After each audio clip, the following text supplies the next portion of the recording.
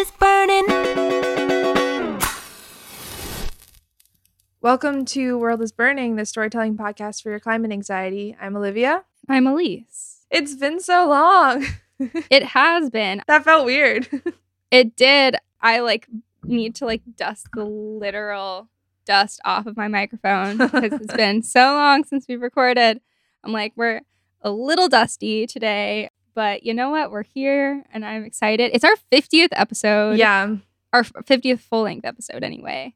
Yeah. Which is exciting. I feel like that was a sign of my letting go of some perfectionism that I didn't even notice that we ended on the 49th episode. I know.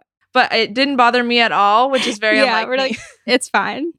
But you know what? It was good. I'm glad we had the extra time. Yeah, it was nice to take an extended break. And I feel like also I missed it a lot, but at the same time, it's good to take an extended break and especially having it overlap with the holidays and school and work.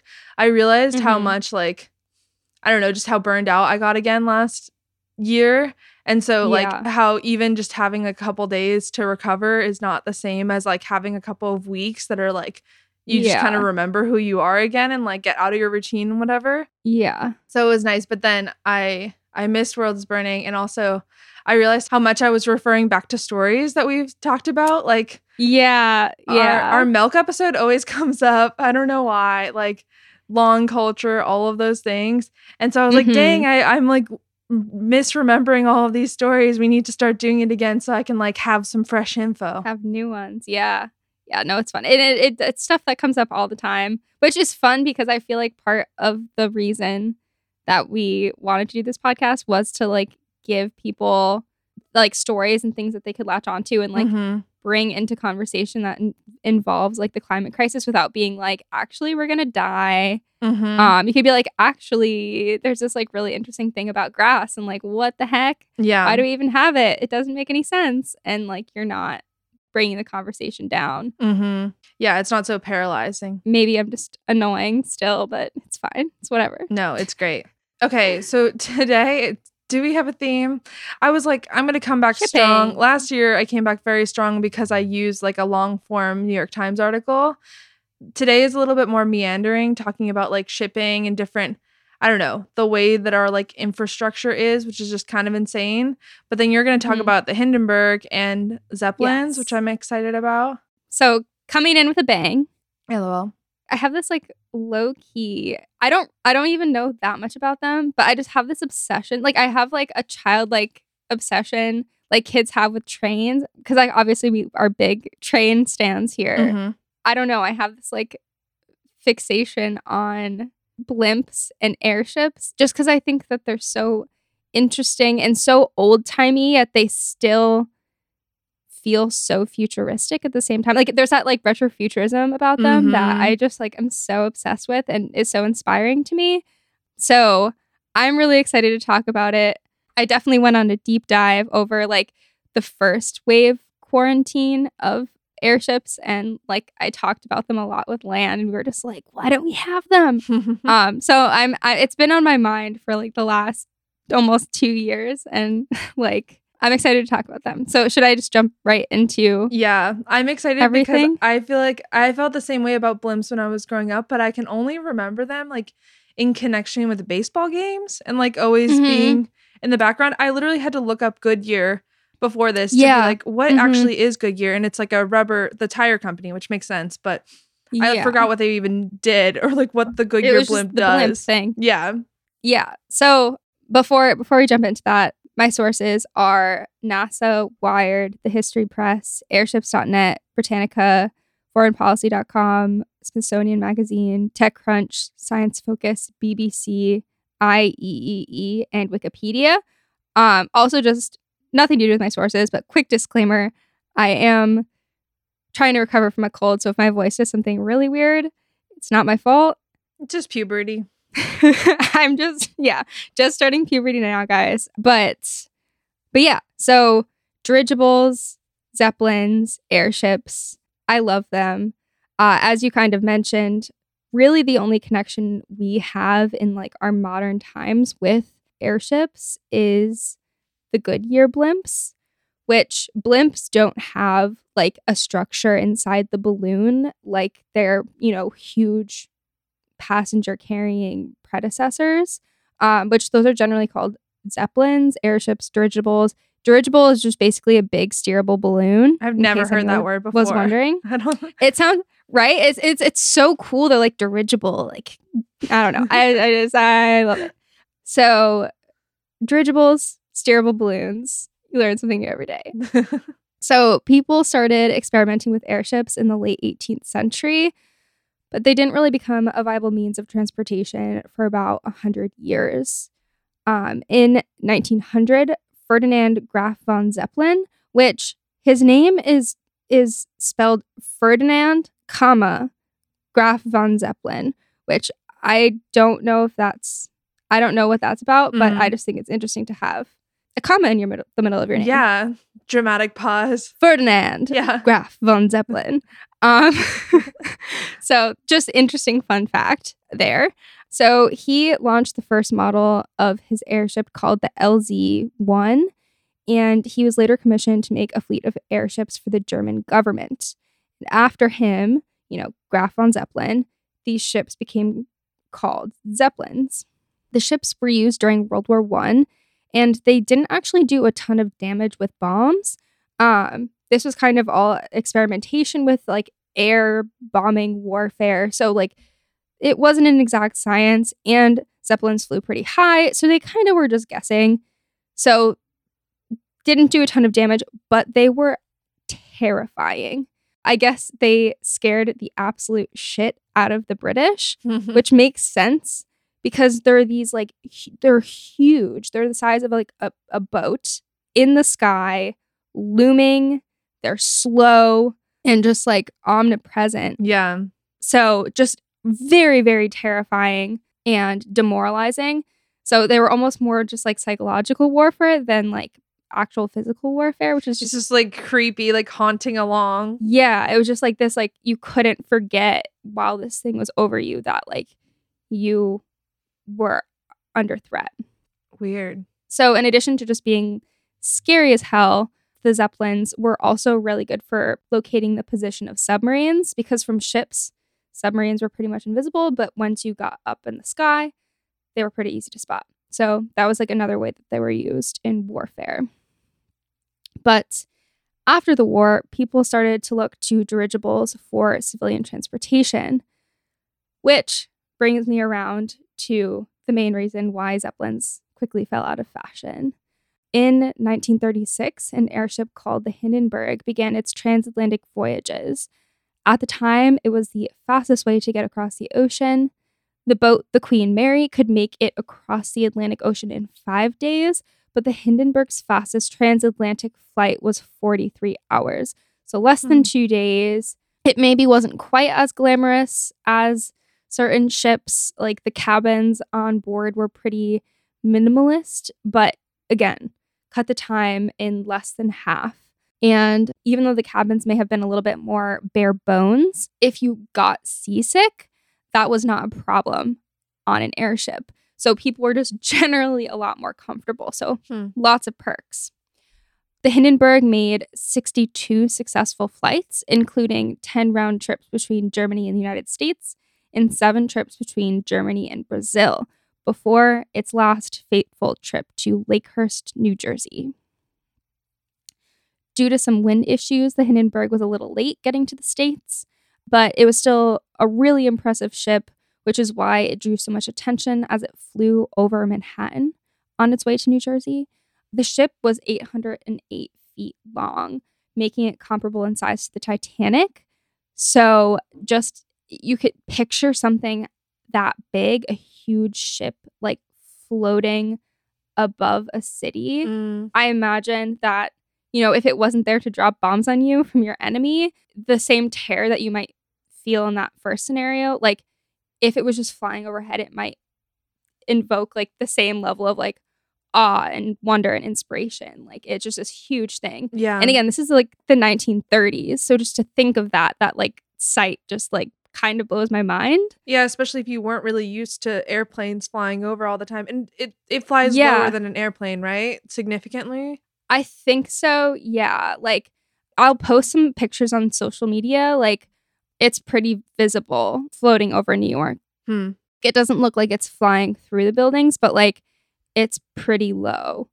I'm honestly not entirely sure the altitude, Yeah. but also it was kind of like getting pretty close to its destination. So I imagine it was like kind of on its descent.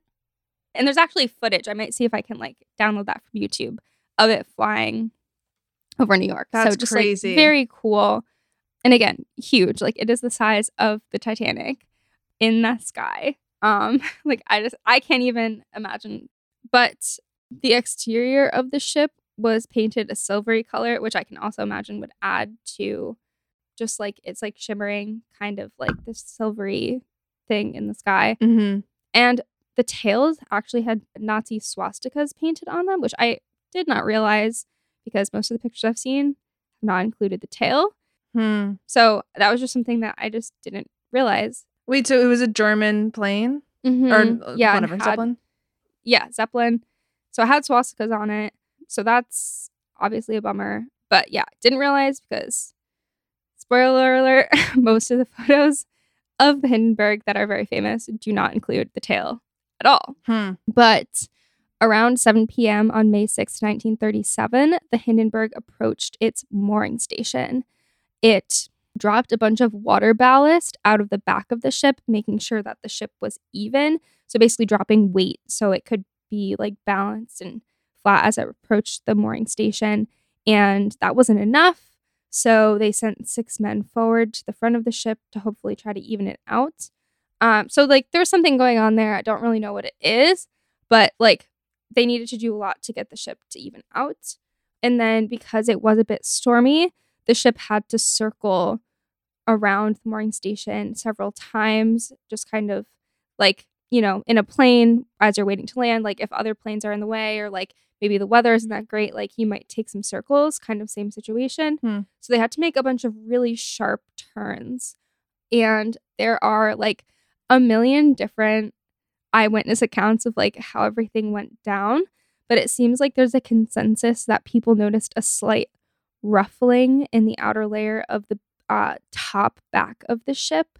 And then very shortly after that, the tail erupted in flames, which quickly traveled up the body of the ship. And this caused the nose to shoot up straight in the air and then crash back down as onlookers watched in absolute horror. And news reporter Herb Morrison recorded his famous reaction to the tragedy, exclaiming, "Oh, the humanity." Wow. It's estimated, which it's the audio of Herb Morrison, if you haven't heard it in its entirety, is just like really terrible to hear as he watches this. It's estimated that within 32 to 37 seconds of that first flame appearing, the once mighty Hindenburg was nothing but ash and twisted metal skeleton on the ground. So this happened incredibly quickly, which if you watch footage of the disaster, it seems like living through this and surviving would be like absolutely impossible, which is, I kind of always assumed that it was like just no one lived because it just was fire, explosion, RIP to everyone. But it turns out that actually 62 of the 97 people aboard lived, which is so shocking to me, but like so awesome too. I'm like, wow, I did not realize that. So like still like more than 30 people died, but like over 2/3 survived. And did they have to jump out or was it low enough? Like what was the situation? Yeah, they pretty much had to jump out. Wow. It turns out that you are much more likely to survive a hydrogen fire than you are to survive like a gasoline fire or a lot of other fires, because as the hydrogen burns, it rises. Like it doesn't explode out, it just escapes up. So while the hydrogen burning created this absolutely devastating visual effect that is captured on cameras and like was so terrifying to everyone around, because the fire went up like hundreds of feet in the air, like it looked absolutely horrifying. But as that fire was going up, people were able to escape out from underneath and run away without coming in, like people were burned. Yes, absolutely. And again, this is terrible, but they were able to escape out the bottom. So in terms of fires, hydrogen fires are one of the more survivable ones, even though they are like visually really scary. Yeah, wow. So there are a couple of incredible survival stories from the crash, which I figured I'd share because, again, I was under the impression that like literally everyone died. Yeah. So first, Werner Franz, who was a 14-year-old cabin boy. He lived to tell the tale of the crash. And he was obviously, like, when this started happening, he was in shock. Like, things were going up in flames around him. He was terrified and frozen. But then a water tank burst overhead and put out the flames around him and then, like, splashed him and, like, jolted him into action. And he was able to jump out of the ship before the nose rebounded. Like I mentioned before, like, the nose of the ship, like, basically shot directly up in the air, like, kind of went down and then shot back up. So he was able to jump out before the nose went up, and he was able to run away completely unharmed. Run away? Mm-hmm. What? That's insane to me. He just, like, ran out from it. But, like, how far down? I mean, that's what's unbelievable to me is that they could, like, make that split-second decision to jump out and then survive that and enough to run away. What? Yeah. But yeah, like, if you watch, like, it goes, like, up and then it goes down, and, like, I don't think there was very much, like, outward flame. Like, it all went up and back down. So if you were able to jump clear, like, you could run away and be okay, which is just like, okay, cool. But yeah, like, I did not think that would be possible. And it's also like a crazy, I guess because it was still so new is why someone was filming just like its descent. Because otherwise, if it happened that fast, like, it's so crazy to me that there's footage of that in the 1930s. Yeah. Yeah, I think there were like 6 news cameras there, and a lot of people were there with cameras. So a lot of photos are just like amateur people, like, capturing that. Wow. So Werner Franz, he was the last surviving crew member when he died in 2014. So wow, he was around for a long time. So another young boy named Werner G. Donner, who was 8 years old at the time of the accident, survived because his mother pushed him and his brother out of the airship and then jumped after them. The 3 of them survived, but unfortunately his dad and sisters didn't. Again, there were like over 30 casualties. But Werner lived to be the last surviving passenger and passed in 2019. So again, another person who lived quite a long life after. And also apparently, like, people named Werner had really good luck surviving airship crashes.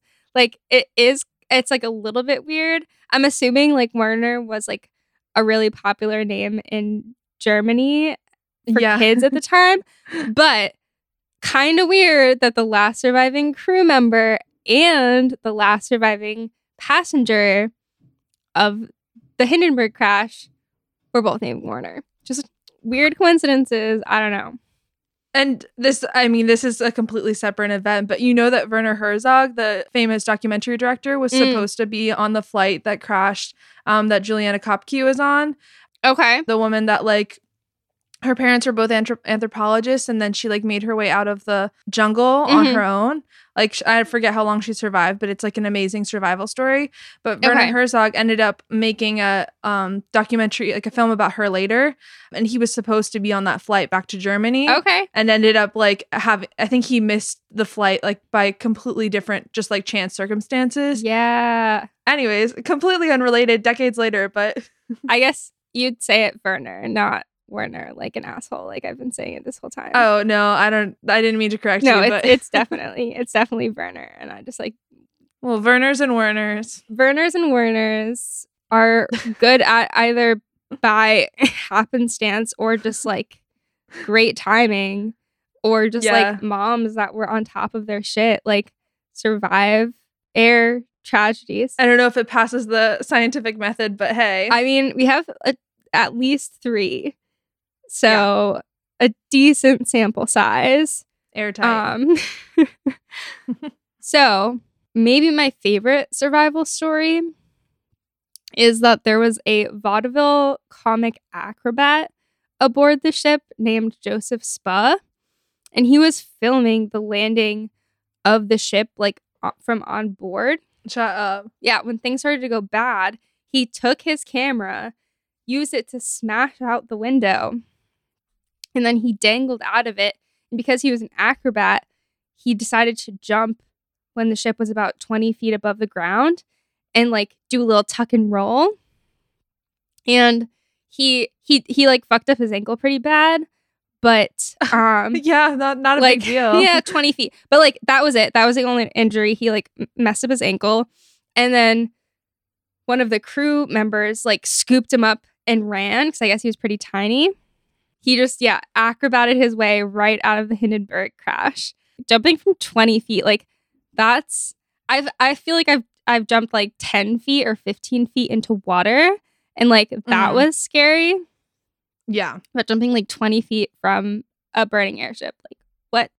But yeah, all that to say, a surprising amount of people escaped the fiery Hindenburg tragedy. And so now, obviously, people survived, some people died, but like, what was the cause of the crash? So, since none of the news cameras were rolling at the start of the fire, it's kind of hard to know exactly how the fire started. There's general agreement that since some people saw that little ripple in the siding, that there must have been some sort of hydrogen leak. And then probably because of the storm, some sort of static electricity built up on the ship and just caused a spark. Also, they had to make some tight turns right before landing. So some people thought, oh, maybe like one of the steering wires snapped and was like flying around and causing sparks. Something caused some sparks. There was a hydrogen leak. Bad combination. Boom.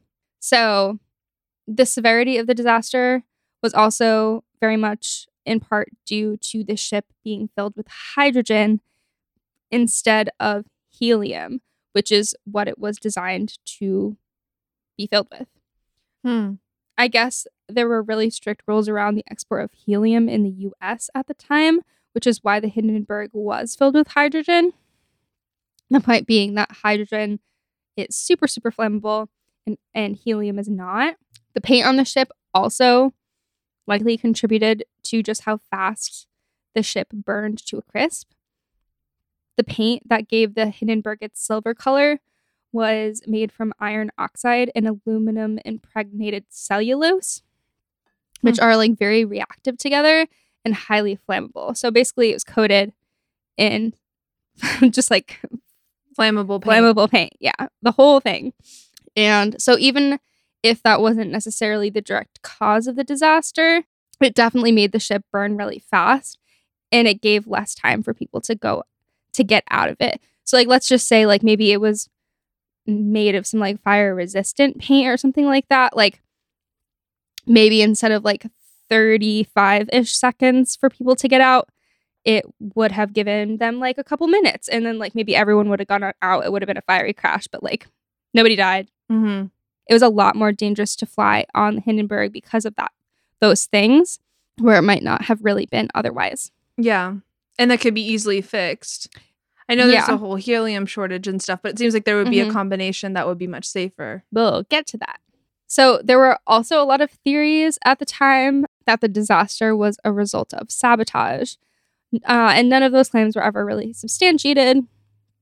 But everyone from crew members to the acrobat Joseph I mentioned earlier, to some mysterious person just like shooting a gun from the ground, all of those things were entertained.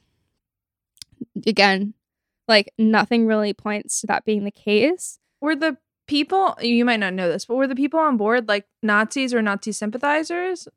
I don't really know. I'm sure some were. I think also some definitely weren't. Like I think there were definitely some crew members, which again, I didn't get too much into that because I'm like, we can go down a whole rabbit hole. Yeah. But like there definitely were some people that were like anti-Nazi, which is like part of why people thought maybe it was sabotage. So there was definitely a lot of that going on. So it was all kind of like very tense. And like that whole thing like led, there was a lot of reason why, the ship might have been blown up on purpose. So I think it was probably a mix. And yeah, that definitely led to some wild stories. Yeah. Also, just like in my mind, like it makes sense that maybe the news cameras were more there to like film as people got off the ship, or like we're only filming certain parts of the descent and whatever. But like it seems a little weird that there were 6 different news cameras there and not a single one of them captured the very start of the fire. Right? Like that's a little weird to me. So they all must have turned their cameras on really quickly, which is why, again, I didn't realize that the tail had Nazi swastikas on it, because like every film, it had already burned, like right? the film all starts with the tail already engulfed in flames.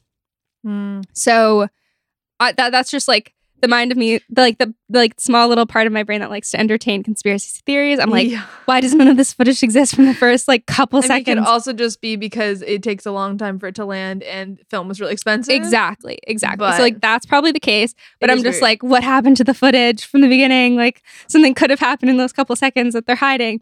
But again, none of those claims were substantiated. It was really stormy. There's probably a lot of static. So like probably just a tiny spark. Very flammable ship. Bad combo. Like everything that could have gone wrong went wrong. And again, there were cameras to capture it. So it was easily shared. Very terrible. But yeah. And again, what's his name? Werner? No, it wasn't. That's a good guess. Most of the people. Just based on the odds game. Most of the people. Herb Morrison. The fact that Herb Morrison like recorded his like famous thing that was like incredibly devastating. People overlaid. He was just in a room. It wasn't being broadcast live or anything like that. He was just like recording, because like that was how they did the news at the time. A lot of times they'd like record a thing ahead of time and then like air on the news the next day. So he was just in a room kind of like talking into the machine, being like, oh my God, this is so terrible. It's the worst thing I've ever seen. It's the worst disaster. Oh my gosh, I was talking to these people's like the people I was talking to had friends on that ship. Oh my God. So that was laid over the video of the crash, and people just like were so devastated by it, which completely makes sense. So with all of that, over 30 deaths, the Hindenburg disaster ultimately ended widespread dirigible use. And Zeppelins were used through the Second World War. But then kind of after that, we've pretty much just had the Goodyear blimp. But here is where things get exciting. People are starting to seriously consider bringing back airships. And while they're not widely being considered for passenger travel, they have the ability to cut the emissions of shipping by huge margins. Mike Durham, who is Chief Technical Officer for British company Hybrid Air Vehicles, or HAV, says that 3/4 of the carbon reduction almost comes for free. It's helium keeping us up, so we only need fuel from 4 combustion engines to push us along. Conventional airplanes need to burn fuel to stay up as well. Additionally, Julian Hunt, who is a researcher at the International Institute for Applied Systems Analysis in Austria, says that jet streams flow in a westerly direction with an average wind speed of 165 kilometers per hour. And on these winds, a lighter than air vehicle or vessel could travel around the world in 2 weeks. I like how when you're trying to get through the coughs, it like sounds like you're really emotional about it. Like, less than 2 weeks. Yeah, sorry, people. You're doing great. So on these winds, a lighter than air vessel could travel around the world in about 2 weeks, while a ship would take 60 days, and the dirigible would require just 4% of the fuel consumed by a ship. So like faster, like way faster, and also requiring just like the smallest fraction of the energy. So there are huge advantages to using dirigibles when it comes to shipping compared to like shipping things on either planes or boats. And it's cool to see that there is some funding to make this happen. It looks like there's a company called Flying Whales out of Quebec that is getting a lot of support right now. And they're also focusing a lot on like getting things to remote areas as well, Hmm. which is really cool. But like, honestly, I would love to see this happen. I think it's really cool. The only thing we really do have to worry about is helium, which we're already running out of. It's not a renewable resource. And a lot of times its extraction is tied to oil production. So a Hmm. green solution that relies on helium is just really not a green solution, you know? Yeah. But helium is not the only way for airships to be airships. We could use hydrogen. And yes, I know it sounds really crazy that I'm like, we should use hydrogen for airships when I literally just told the story of Hindenburg. But that was almost 100 years ago. Technology has come so far since then. So it might not be as dangerous, especially if dirigibles are primarily used for shipping goods rather than large amounts of people. Hmm. So like if, the drivers of those ships like had a lot of safety precautions, people wouldn't really be at risk. Right. And again, like if you had separate like there are cells of air inside the balloon, so it's not just like one big balloon. If something goes wrong with one, it might not go wrong with all the others. Maybe don't paint the ship in flammable paint. That would be really cool. It can be a lot safer. And also, even just thinking about like cargo planes and like the risk of plane crashes and stuff, if it's much more survivable to like if you had 3 people on a I was gonna call it a Hindenburg, a Zeppelin that like all had equipment and like a plan to get off if anything happened, then I could see how it could be safer. Yeah. So there are lots of different options to look into there. And then the second solution to get away from helium, and this is basically science fiction at the moment, but NASA is working on the idea of vacuum dirigibles. So basically, instead of using a gas lighter than air to, fill the balloon and keep it aloft, they'd use the ultimate thing that it's lighter than air, which is nothing at all. So they would need to come up with like a super strong lightweight material to like contain a vacuum. But like that idea is so exciting to me because like it would require nothing. Obviously like probably machines to like suck out the air. But after that, it's like it's literally running on nothing. And then we're using less fuel. And it's just like a whole lot of nothing. And I love that. Like I love that. It reminds me I got sucked in by these like ads for those like immersive chambers where you like go and lay in like a water chamber for like an hour and their tagline was experience nothing. It's like yes. It's like I feel like I've been experiencing everything for such a long time. I would like to experience nothing for an hour. Yes. And so that could be their tagline. I think that's really awesome. And I'll include a like paper from NASA, like NASA scientists in my sources for any blimp nerds out there. Like I skimmed it. It's about like making some sort of like lightweight lattice material, and there's like so many equations that I would need to like go back to school for physics to understand. But like it's really cool, and it's cool to see that people are actually like out there trying to make vacuum blimps.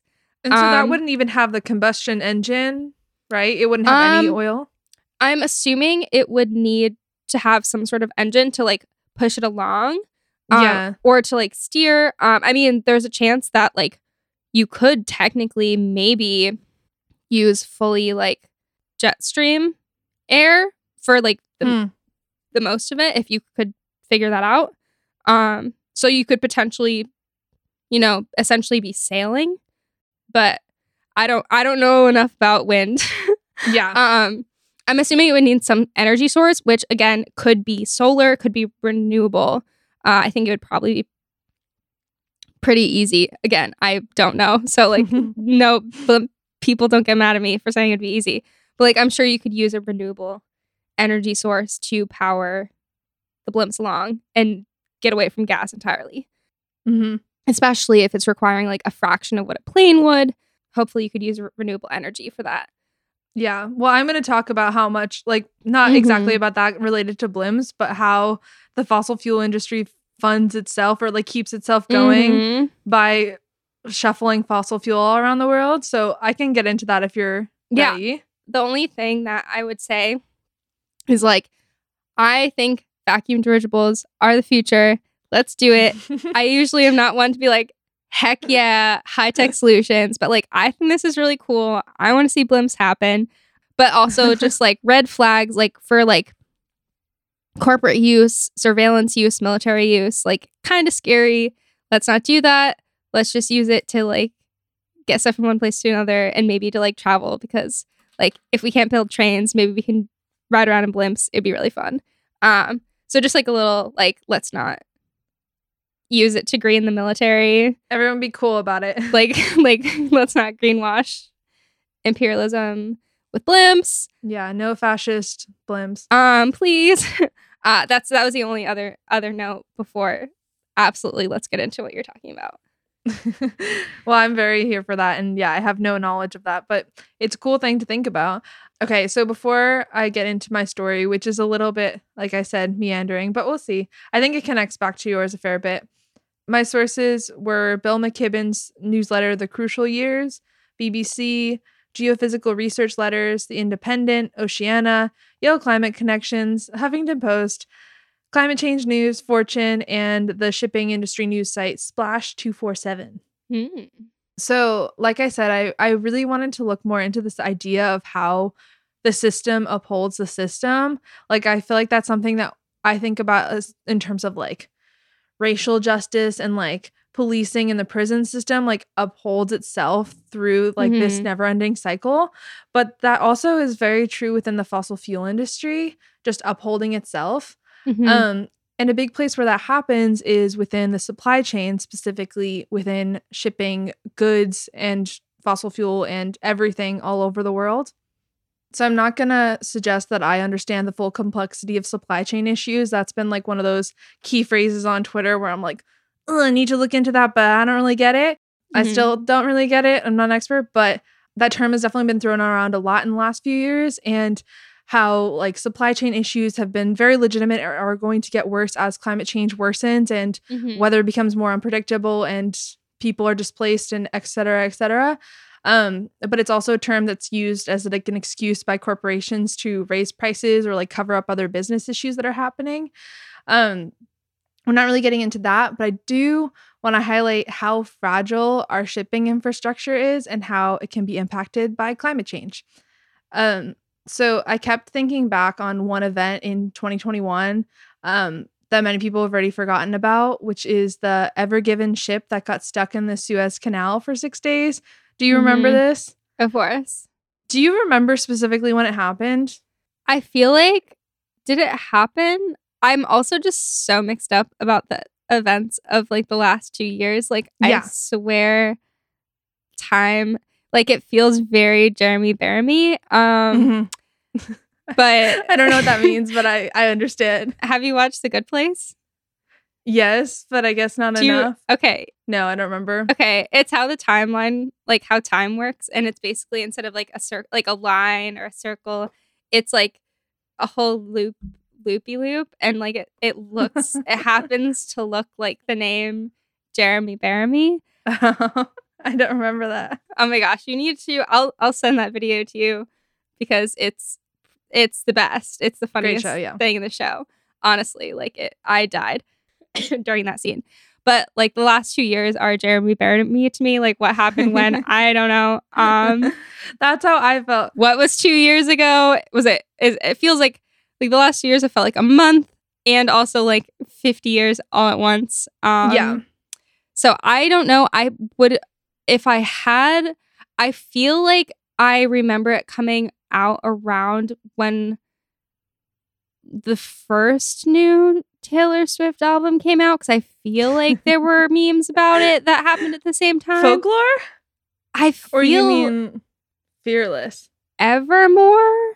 Evermore came out in December, and that's just my knowledge. I think Folklore came out in like June of 2020. Of what year?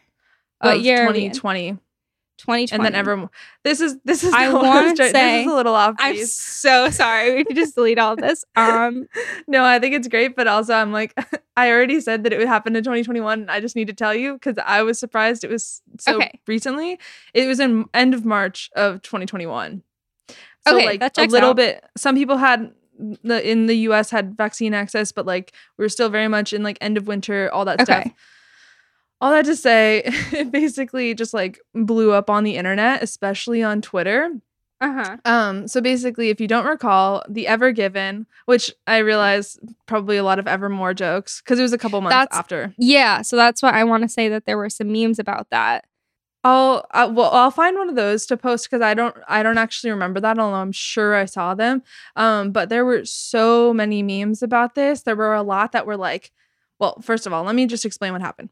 If you don't recall, the Ever Given is a massive container ship that got blown sideways in harsh winds and got stuck in one of the busiest passageways in the world, the Suez Canal, for a full 6 days.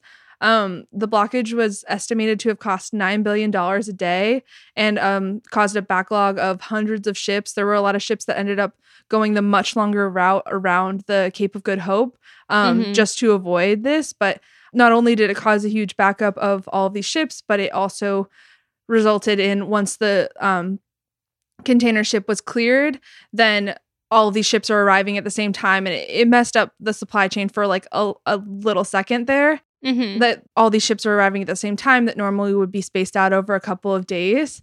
And it just became like a darling of Twitter. So there's these like Taylor Swift ones. There was another one that I really remember. It's just like the massive hull of the ship. You see like all these photos where there's this massive hull and then there's this tiny little crane that's trying to like dig a little bit of dirt like to try and get it unlodged. And it just like is so tiny and like kind of cute, but like kind of worthless. Yeah, it would be like my mental health issues and then like self-care, doing a mask or like whatever. It'd be like the ship is my depression and the crane is going for a walk or like anything. It's like all of the trauma that's happening in the world right now, making memes about Ever Given. Like that was truly it got that meta too. I related to this tweet from Brandy Jensen. They said, after years of Bitcoin and Reddit and short selling and credit default swaps and a million other things I don't understand, it's so refreshing to hear that global commerce is in peril because a big boat got stuck in a canal. And I felt like that. I just wanted to talk about that because I feel like there was something sort of weirdly comforting about the fact that like the reminder that our infrastructure is so human or like that it is a system created by humans. Yes, because like, again, let's talk about like separating the worker from the means of production, but like not to get all anti-capitalist on you, but like so much of our modern world is just feeling so disconnected from like how something gets to your plate or like to your front doorstep and all of that. And so there's something kind of weirdly, again, I don't know, comforting is the right word, but like it's just familiar. Like a reality check rather than like, I'm not like beep boop clicking a couple buttons on my computer and then like something shows up at my doorstep that just like, it feels like magic versus like, oh, like I can't order this one thing because the front of a ship is stuck in the mud and like things actually need to happen physically and things don't get everywhere by magic. It's like actually moving around. It's actually like this ship getting stuck can have like an impact on your life or like your circle because of how interconnected we are. So infrastructure as a whole can feel really complex and inaccessible, but then that like inaccessibility sort of allows corporations to abuse the lack of public understanding in order to avoid regulations and change. So something like this happening also kind of reminds people like, oh, hey, even though it was a totally kind of freak error and not anything that was like specifically malicious by any means or intentional by anyone involved, it sort of reminds people, oh, hey, like this is the system that we're all relying on. And like, you know, there were fruits and vegetables on that ship. It had like $775 million worth of goods, including like a bunch of stuff from IKEA. They had Snuggie wearable blankets on there, like $500,000 worth of them. Like I said, fruits and vegetables that ended up having to be thrown out because even in 6 days, they go past their use by date, technically. And there were also just randomly 2 massive dinosaurs that were on there for a mini golf course in England. Oh my gosh. Which I don't have the same feelings towards mini golf as I do towards golf, as we've talked about. I'm still I'm into mini golf, not gonna lie. But I just thought that was funny. So the Ever Given was not an oil tanker, although it was like this just massive size. In 2007, the biggest container ship in the world carried 8,000 containers. The Ever Given carried over 20,000 containers. And there are some ships around now in the world that are close to 25,000. So just like kind of unimaginably huge in that same way we were talking about the Zeppelin. Yeah. And container ships play a massive role in global trade. So according to Oceana, over 90% of world trade is carried across the world's oceans by some 90,000 marine vessels. So more than 3% of global carbon dioxide emissions can be attributed to ocean-going ships. This is an amount that's comparable to major carbon-emitting countries, and the industry is growing even more. So if global shipping were a country, it would be the sixth largest producer of greenhouse gas emissions. Only the US, China, Russia, India, and Japan emit more carbon dioxide than the world's shipping fleet, which is just kind of bananas, especially with how much like international trade is always like very disputed as to who is responsible for different things, like who gets to regulate it, all of that. So if you take all of those massive numbers into consideration, it's even crazier to think that nearly 40% of all shipping is just devoted to sending fossil fuels around the world on ships that are run by the dirtiest forms of oil. Like literally, there's oil that gets drilled and goes to a refinery, and it's refined for like cars and whatever, other trucks and stuff like that. And then the like dirtiest, least refined versions of that are what go to become heavy shipping oil that carries all these ships around the world. Something else that's interesting I was thinking about when you were talking is that like ships go relatively fast. I don't know. Compared to the Zeppelin, like the 2 weeks versus 60 days is pretty crazy, especially because if ships tried to go faster, not only is it more dangerous in terms of like potentially running into other ships or hurting wildlife, etc., but also the faster they go, the more fossil fuel they use. So that even just slowing them down a little bit can conserve a lot of fuel, which is just kind of, we should just kind of slow everything down, I feel like. Yeah. Everything's just going too fast.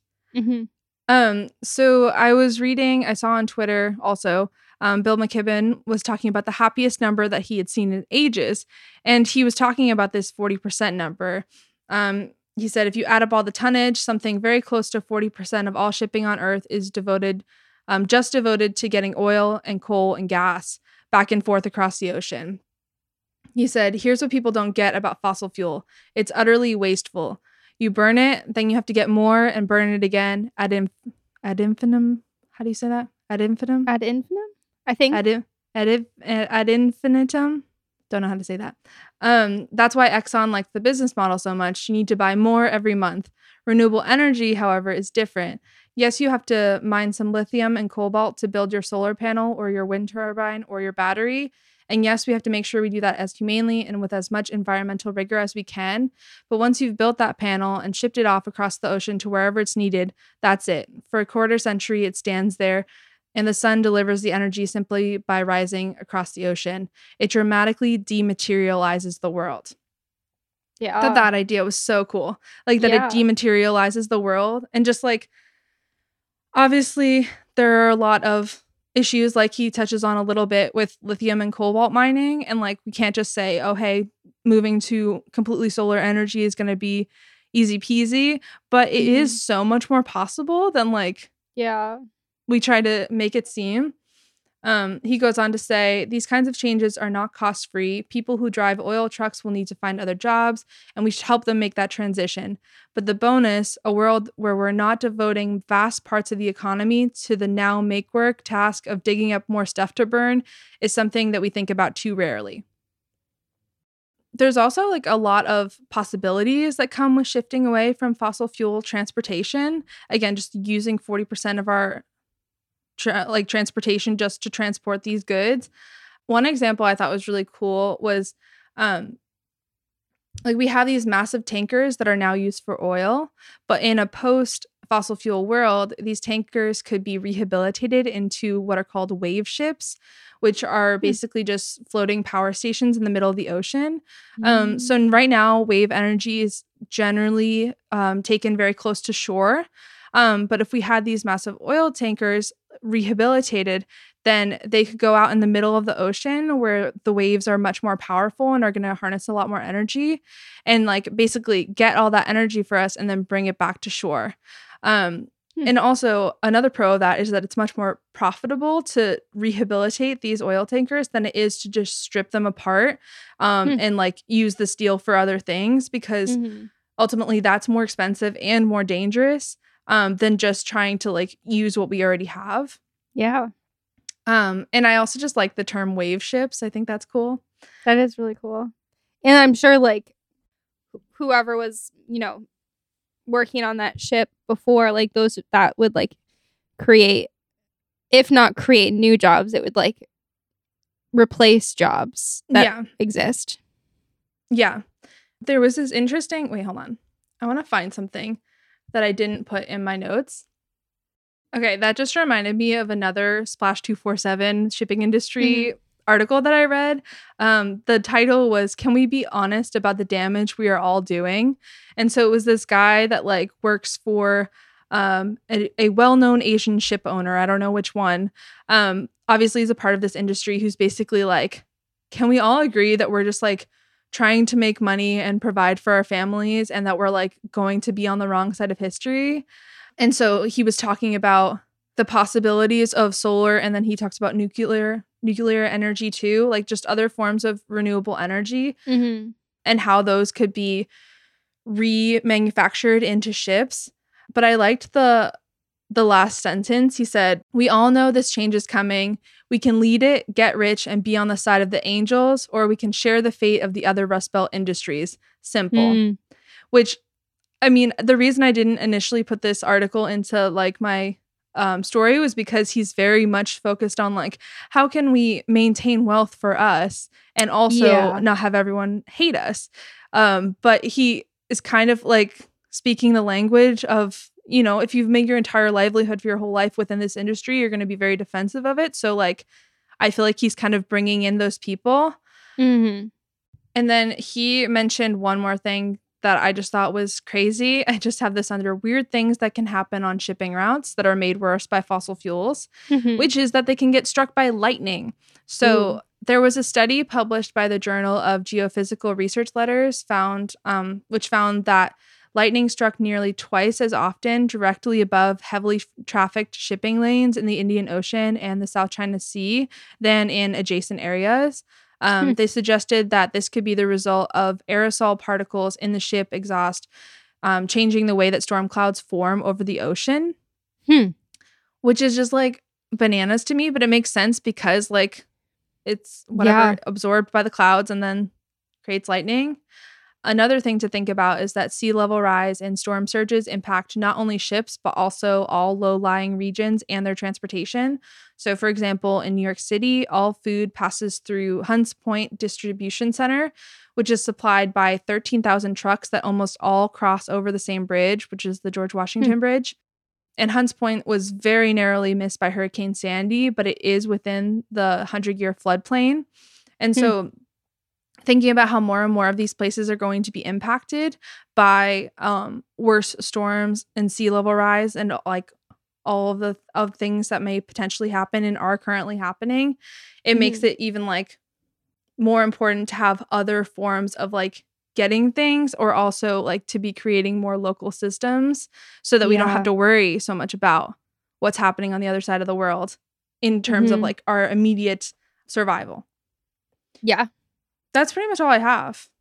Yeah, that was so cool. And yeah, just something like with both of our stories, like again, like if we fully shift away from fossil fuels and can cut 40% of shipping out. And like with Zeppelins, like if a lot of like ships and planes can be replaced by that, like I kept thinking about whales and like how depressing it was when I did like Save the Whales stuff, to see all the ships and how like whales can't really even talk to each other because there's so much sound in the ocean, and how like whale language has like literally changed because there's so much sound from ships, that like it would be so cool if like that noise was decreased. Like it could be decreased so much, like literally by over 50% if like both the things we're talking about were real, or like did happen, were implemented.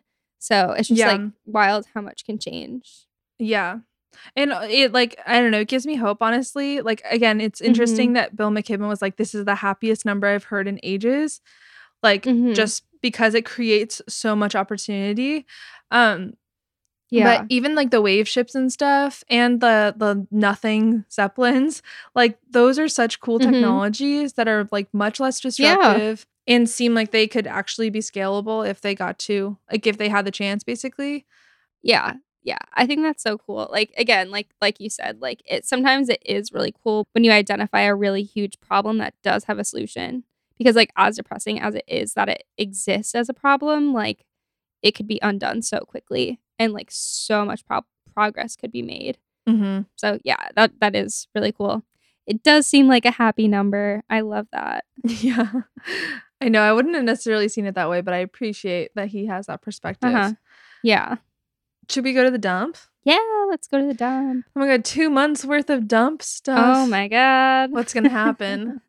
What is gonna happen? So I have one that I think I've mentioned it before. Olivia, you told me about this book, and I started reading it ages ago, but I finally finished like within the last couple days. But that is Yellowbird by Sarah Crane Murdoch. About like the Bakken oil boom and like all the money and crime and stuff on like indigenous lands, and reservations. And it's like I'm very fascinated by like journalistic pieces that read as novels, because like Sarah Crane Murdoch goes into this community and spends like years, like I think like 8 years, like following the story, getting to know everyone, like befriending everyone in the story, and not everyone in the story, but like I think it's such a fun story. I mean, it's not really a fun story. That's a bad word to describe it. Compelling, maybe. Compelling and just like fascinating, but it reads like a season of Fargo, the show. Like it's in and around Fargo. Like it's literally in the same area. It has all of this like. Have you seen any seasons of Fargo or the movie? Like it has. I've seen the movie. Okay, it has very much the same element of like every character is flawed in some way, but maybe has redeeming qualities. You know, there's right and wrong, but things are a lot of times a lot more complicated than that. And like the story honestly spans kind of over generations, but like intergenerational trauma is like a huge cornerstone of the book. But it's just so good. And like if you've watched the show Fargo, and are interested in that kind of story, and you're interested in oil and the way crime is tied to oil and just like money, corruption, indigenous rights, it weaves so much together. Dang, I want to read it because I remember like sending the link to you or something like that, because I think it had something to do with something we were talking about, or I don't know. Yeah, well, I was talking about fracking, and something that I left out of the fracking episode was the fact that like the man camps that often pop up around fracking and like these big oil booms, people like not from the community come in and bring all this money, a lot of times bring drugs, like wherever these quote unquote man camps pop up, there's this huge surge of drug crimes and like sexual assaults, murders, like all this crime. Like it's like so interesting that like the way oil and the way it is so unsustainably like brought into a community, like it causes all this crime and death and missing people, especially like and again in communities that are already vulnerable to that. It's wild. But like I left that out of the fracking episode because I was like, the earthquakes are enough. I can't go into this whole thing. And then you mentioned that story and I was like, oh my gosh, I need to read this. And it was very good. Wow, yeah. I want to read it too. Unrelated, but also starts with yellow. Have you watched Yellow Jackets yet? I have not. I've like barely been watching TV. I've been reading a lot. I appreciate that about you. I feel like I'm really like trying to be more intentional about getting back into reading. Because it's always over the holiday break is when I read a lot, but like especially being in grad school, I like have gotten out of the habit of reading, and also because like I want to watch as many documentary films as possible, I end up doing that. But yeah, I agree with that. However, I was in like an editing intensive this last week, which was like 10 to 5, working in computer program Avid, and because of the pandemic, it was completely remote. So I was doing it on my computer, which is not that old, but old enough that it cannot handle editing software. So basically, I would spend like 4 hours in a row, just like I would try to put a title on something, and my computer would be like, "Your punishment is that like you're not allowed to use me for the next 2 hours." So gotcha. I was very frustrated. So I needed like an escapist show, and Yellow Jackets fit the bill. I literally started it on Tuesday, and the last episode came out on Sunday, and I watched it on Sunday. So I think the original pitch was like the teenage girl version of Lord of the Flies. There's also like a lot of similarities to the Chilean athletic team. I always forget what their sport was. Rugby team that got stranded in the Alps, or not in the Alps. Or like that cave in the Andes. Well, no, that they lived there for like 2 months in complete harsh winter conditions. Okay, different thing. And then managed to survive, but not without like a lot of horrible sacrifice. So Yellow Jackets it takes place partially in the 90s and partially in the present day. And it's this girls' soccer team that's going to their like regional championships and get in a plane crash, and then end up you find out in the first episode that the team was there for 19 months and then a certain portion of them survived. So you're like following them in the present day. Christina Ricci plays this like fantastic kind of like whack job character, but like really she just like nails it. I just think it's so well done. It's on Showtime. I'm bummed that it's not going to be, I think they're just starting to write the second season now, but it has a very clear arc of like where it's going. But it's very eerie. The music is really good. And I just love shows that play with 2 separate timelines. Yeah, that's always really fun. Because like you see things building, and like it doesn't matter if you know, okay, like, you know, this person survived or something like that, because like it informs them even if you know they survived a terrible attack or something like that. Anyways, so I'd recommend that if anyone is looking for like escapist media. It is quite gory, but I'm not there for gore if it's like there's no added storyline. Like fight scenes and stuff just bore me, but this is not that at all. I think it all very much ties into the like storyline of the show. So yeah, highly recommend that if you have Showtime. I feel like I'm always like finding some way to get a free trial through like some streaming platform with stuff like that, and then I cancel it. So maybe I'll have to do that. But yeah, I've just been reading a lot. I decided I needed to read some fun books because I'm always reading books about like really depressing like oil like crimes and like how it's like uprooted all these lives, or like just like things that are heavy. So I've been reading the like Court of Thorns and Roses series by Sarah J. Maas, which is like fantasy. It's like light, easy to read, but just like very fun. So I've been like just reading all of those, which has been fun to just take a break and read something that's just fun to read, easy. Yeah, I feel that. So yeah, I've been reading that at night, which has been nice. And I feel like it's gotten me like, because whenever I watch TV, I'm inevitably on my phone. So I feel like it's like given me a big break from my phone. I've just been taking a little bit of a screens break, which I feel like was very needed. So yeah, me too. Trying to come into the new year like not doom scrolling or just like not mindlessly scrolling. And it's always a challenge, especially like it'll be easier over the holidays when kind of everyone is a little unplugged. But then now when like everything is starting to ramp back up, I'm like, okay, it's still important to have the reduced screen time. I feel that. I've been playing Sudoku on like I used to play it a lot on my phone. I still do a little bit. But over the break I was playing it a lot like in one of those little just like paper packets and playing it in like the newspaper and stuff. And that's been good too because like I do like having kind of silly games or like coloring exercises and stuff. But sometimes when I've found apps where I can do that, I used to have this one app on my phone or on my laptop where I could color, but it literally made my screen time go up like crazy bananas amounts. So having this sort of mindless stuff or just like soothing stuff like that, I really like. I've been listening to How to Do Nothing on audiobook and doing that.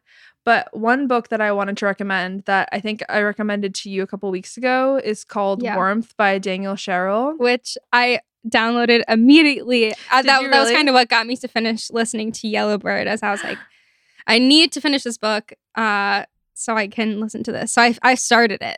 Really? Okay. I still haven't finished it because it's sort of one of those books. I mean, first of all, it's not like a quick read. It's called Warmth: Coming of Age at the End of Our World, and it's written by this actually former New Yorker News and like New York City based organizer. His name is Daniel Sherrill, who just like kind of starts writing letters to his unborn child, and it's so beautifully written, and it's one of those books that like I think handles the emotions of the climate crisis and especially of being like young or a young adult in this time that like I truly my mom asked me when I was reading at my grandma's house, she's like, are you reading that for some sort of assignment or something? You're underlining like everything in there. And I was like, no, it's just everything. I read a passage and I'm like, ugh, this is exactly how I feel. So it's really, really well done. Highly recommend people to read that. And I also I need to finish it because I've sort of been like saving the last 50 pages. Because it's honestly probably a good one to read. I'm just listening to it because I don't know, it's easy. But there are so many things, and even just like the idea, like it's good to hear someone being honest about like their own climate grief, or like how sometimes grief is like, or like the idea of being sad, you're like, I'm so sad about this, but you don't actually feel it. Yeah. Because you can't like process it, or it takes like some piece of other media or something for you to actually be able to like actually feel those emotions. Yeah. Like it's just so interesting to listen to and informative, and like I guess your own process of like dealing with everything. Yeah. So I'm only like Libro FM says I'm like 13% through. I was listening while like walking my dog and stuff, and doing dishes. But yeah, it's really cool so far, and I'm excited to listen to more of it. Yeah, even though it is like gut wrenching. Like don't have your fun book, have your fun little fantasy, like fairy book to read after. Yeah, I was reading that, and then Ann Patchett was just not like complete fluff, but it's definitely like very, I don't know, she's like a very beautiful writer, and like I was reading her essay book at the same time, which is just like isn't nearly as like politically engaged. She's a fantastic writer, but like it's just about other things basically. So that was a good like to go back and forth between them because it's a lot.